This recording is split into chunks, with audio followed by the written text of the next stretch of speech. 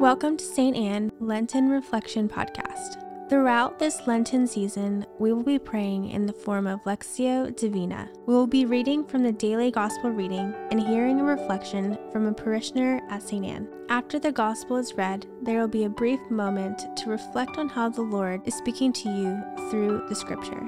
Today's reflection will be given by Josh Schwartz. Let us now prepare our hearts as we listen to the Word of God. Come, Holy Spirit. Come, Holy Spirit. Come, Holy Spirit. Today's gospel reading is from the Gospel of Matthew, chapter 5, verses 17 through 19. Jesus said to his disciples, "Do not think that I have come to abolish the law or the prophets. I have come not to abolish, but to fulfill. Amen, I say to you, until heaven and earth pass away, not the smallest letter or the smallest part of a letter will pass from the law until all things have taken place. Therefore, whoever breaks one of the least of these commandments and teaches others to do so will be called least in the kingdom of heaven. But whoever obeys and teaches these commandments will be called greatest in the kingdom of heaven."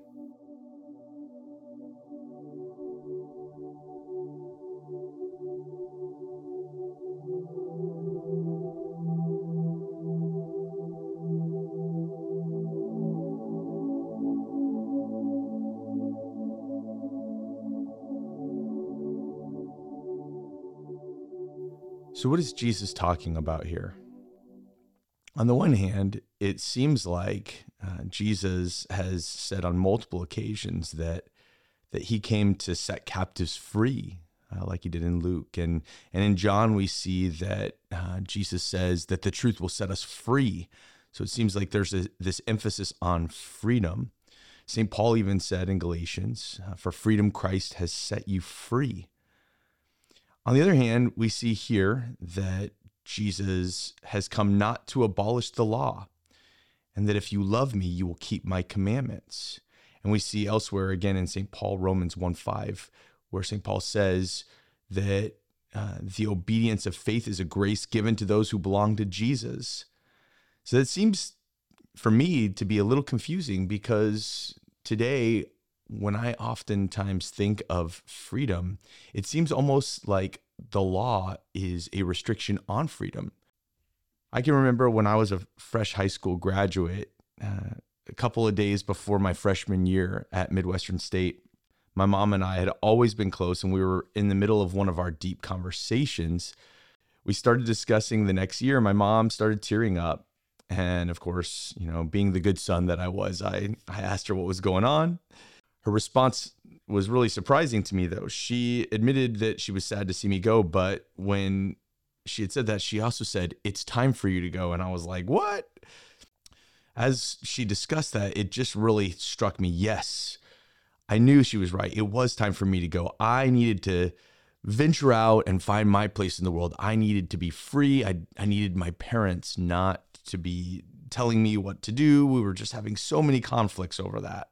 So I'd like to tell you, over the next 4 years, that I used that freedom well, that all of my choices led to a smooth and happy 4 years.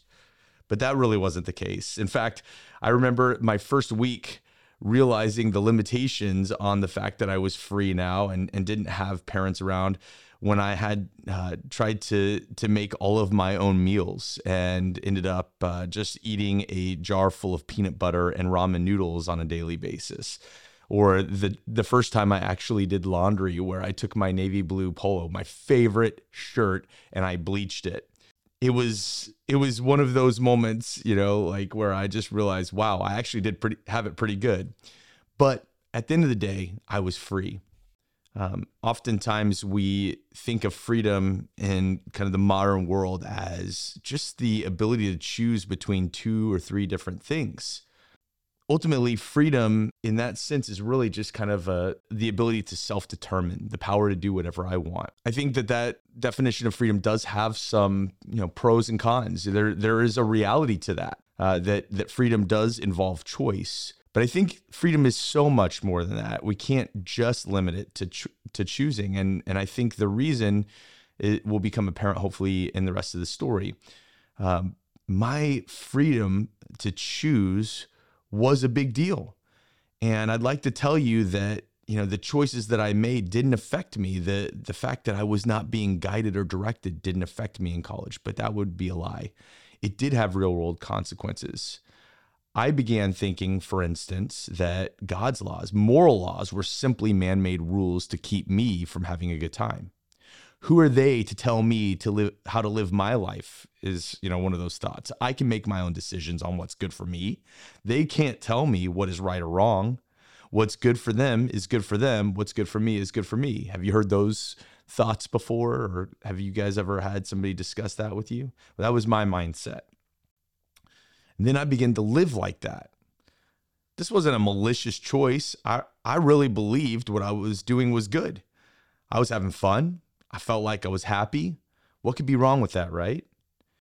Before I knew it, though, what started off fairly innocently led me into emptiness. It led me to realize I couldn't look at myself in the mirror. It led me to not want to get out of bed in the morning. What was I missing? Why was the party the night before never enough? Why did I have to keep myself distracted? Wasn't I free? Hadn't I chosen to live this way? Wasn't the ability to choose my own path supposed to lead me to happiness? Why am I telling you all this? Because I believe this is one of the most dangerous lies we have been taught by our culture. When I was a substance abuse counselor, I used to listen to parolees talk about their freedom to choose to use drugs. And one day it occurred to me how exactly opposite of free that led them to be in their lifestyle. By choosing to use drugs, they became addicted. Their lives revolved around the substance they used. And when they finally got caught, they had the ultimate experience of slavery by living in prison. What holds you in bondage today? Once I heard it put this way, if two of us went and picked out a car and bought it, we'd need to go get gas. Now, if you read the manual and realize the car runs most efficiently on unleaded fuel, you would be wise to use unleaded. Upon filling up the tank with the proper fuel, you would be free to drive anywhere you wanted until you had to fill up again. But if another person read the manual and felt coerced and said, "Who is this car manufacturer to tell me what kind of gas to put in my tank?" And then you put diesel fuel in the tank, what would happen? The car doesn't fire off and you're stuck in the gas station parking lot. That's not freedom. That's slavery.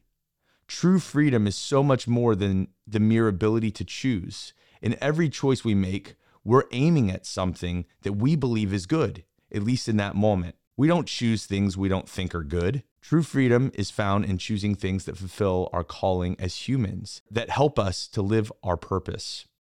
Jesus, the new Moses, the new lawgiver, the perfect lawgiver, who is also the perfect law keeper, the law of Christ, the law that Jesus proclaims to us, teaches us to love like God and is ultimately the means for helping us to abide in him. It is when we are in Christ that he sets us free from our slavery to addictions, our blindness, and helps us so that we can walk on our own 2 feet again. And if we are created by God for a relationship with him, the choices we make to follow him can only lead to our perfect fulfillment, joy, and ultimately our true freedom. Let us pray. Heavenly Father, we praise you and we thank you for your grace and your mercy, and we thank you especially for the gift of Jesus and his life, death, and resurrection for our salvation, that in him we have true freedom from sin and death. We pray, God, that today we would joyfully live your commandments, knowing that in your commandments and our fidelity to them, we abide in you and you in us. You have called on us to be full of joy, that our joy may be complete in you, that you desire our total human thriving and fulfillment, that you want us to have the peace that surpasses all understanding, and that you want us to live in true freedom.